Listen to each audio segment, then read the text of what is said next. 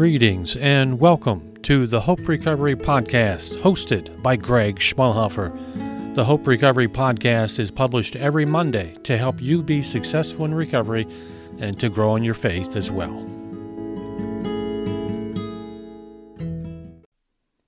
Hello and welcome to the Hope Recovery Podcast. I'm your host, Greg Schmalhofer, and welcome to episode number 3. And today we are coming to you from our home studio here in Lancaster, Pennsylvania. Before we get to the brief devotional for the day, I do want to just thank you for your patience with me as this podcast, the Hope Recovery Podcast, is a brand new adventure for me. And I look at this podcast as just another way to minister to people. I'm eager to see how God is going to use this in your life, in my life, and as we grow together and get to know each other together, I'm eager to see how God is going to use this. And if you are perhaps struggling right now in recovery, I would just ask you to remember there is always hope with God. There is no situation of recovery or of life that is too great, that is beyond the reach of God. I would encourage you to pray to the true higher power, to the loving, caring, compassionate God of the Bible, and ask God for help, and He will answer your prayer. Today will be a brief devotional, and we do alternate every other week with 1 week a devotional message and the next week an interview with an individual from the recovery community. Today will be a devotional message which I've titled Your Greatest Need, and it is from the Gospel of Mark, chapter 2, verses 1 through 12. It is the story of Jesus healing a paralyzed man that was brought to him by his friends, carrying him on a mat. And when they found that the house was full and overflowing, they opened a portion of the roof and lowered the paralyzed man down through this opening right in front of Jesus. Through these 12 verses, I would like to present 5 biblical truths that I see from this passage.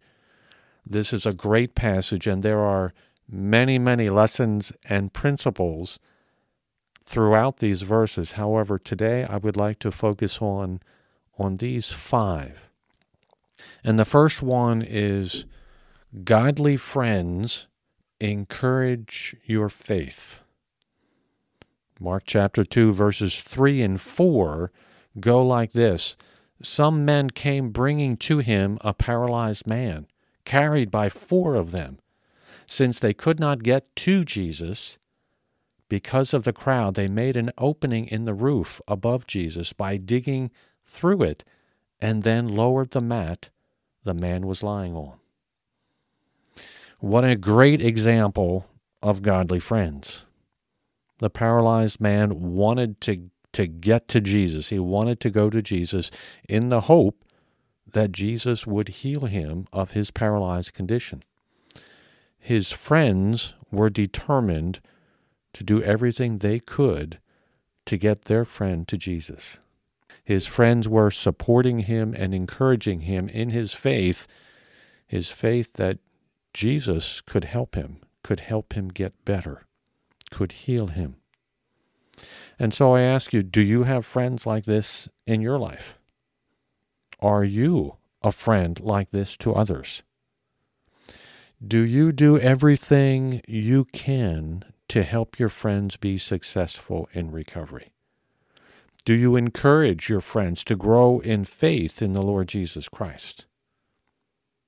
When your friends are struggling in recovery or any challenge of life, are you there to help carry them and point them back to the loving God of the Bible? The Alcoholics Anonymous quote from page 95 of the chapter How It Works says this regarding friendship. Quote, simply lay out the kit of spiritual tools for his inspection. Show him how they worked with you. Offer him friendship and fellowship.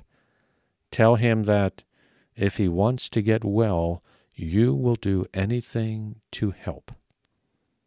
This quote from AA is also another example of friendship, godly friendship. Godly friends should encourage and support each other in their recovery and in faith.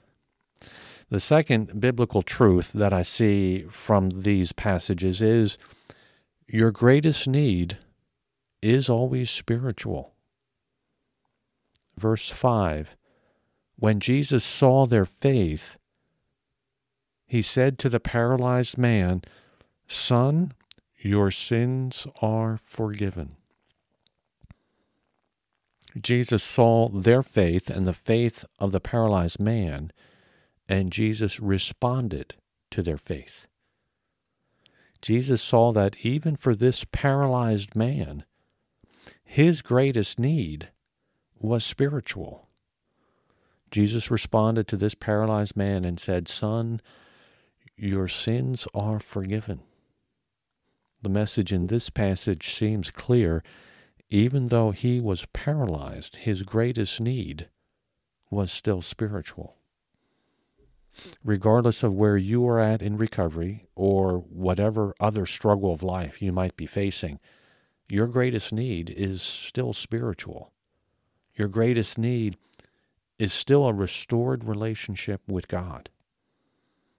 God does indeed want to meet all of your needs, physical and spiritual, according to his will in your life.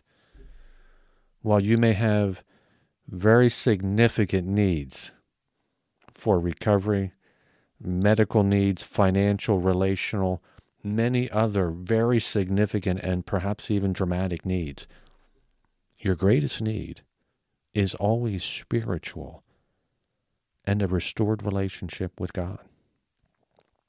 The third principle, the third biblical truth, question God and then trust God. Verses 6 through 9, now some teachers of the law were sitting there thinking to themselves, "Why does this fellow talk like that? He's blaspheming. Who can forgive sins but God alone?" And he, Jesus, said to them, "Why are you thinking these things?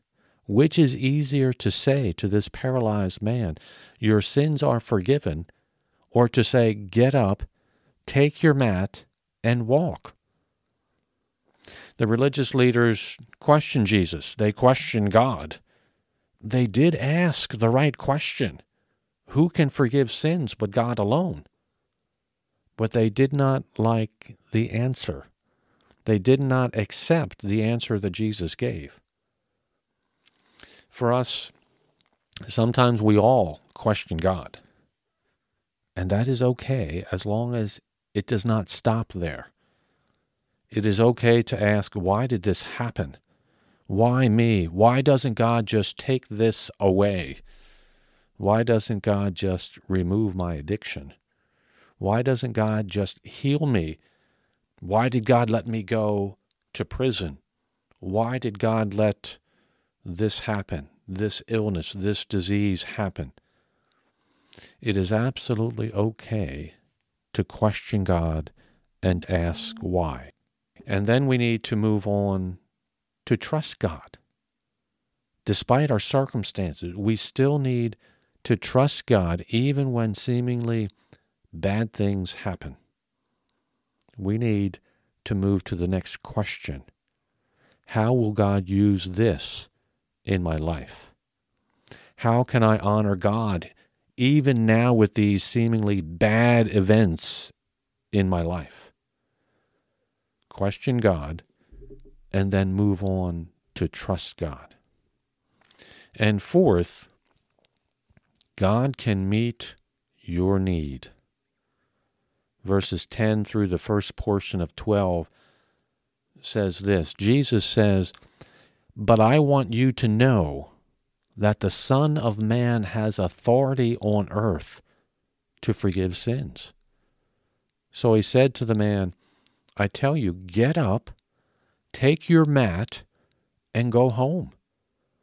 He got up, took his mat, and walked out in full view of them all. God answered the paralyzed man's needs, both spiritual and physical. And this miracle was to point people to the Lord Jesus Christ. God does indeed want to meet your needs, but He will meet them according to His will in your life.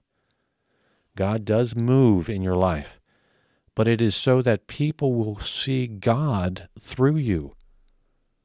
The people here saw the paralyzed man get up, take his mat, and walk out in full view of them all.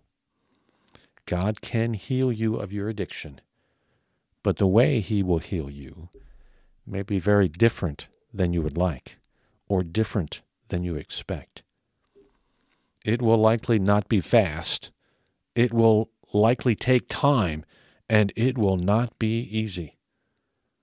But as you carry your needs to Jesus, He will indeed respond to your faith, and He will move in a mighty way, perhaps in a way you never expected.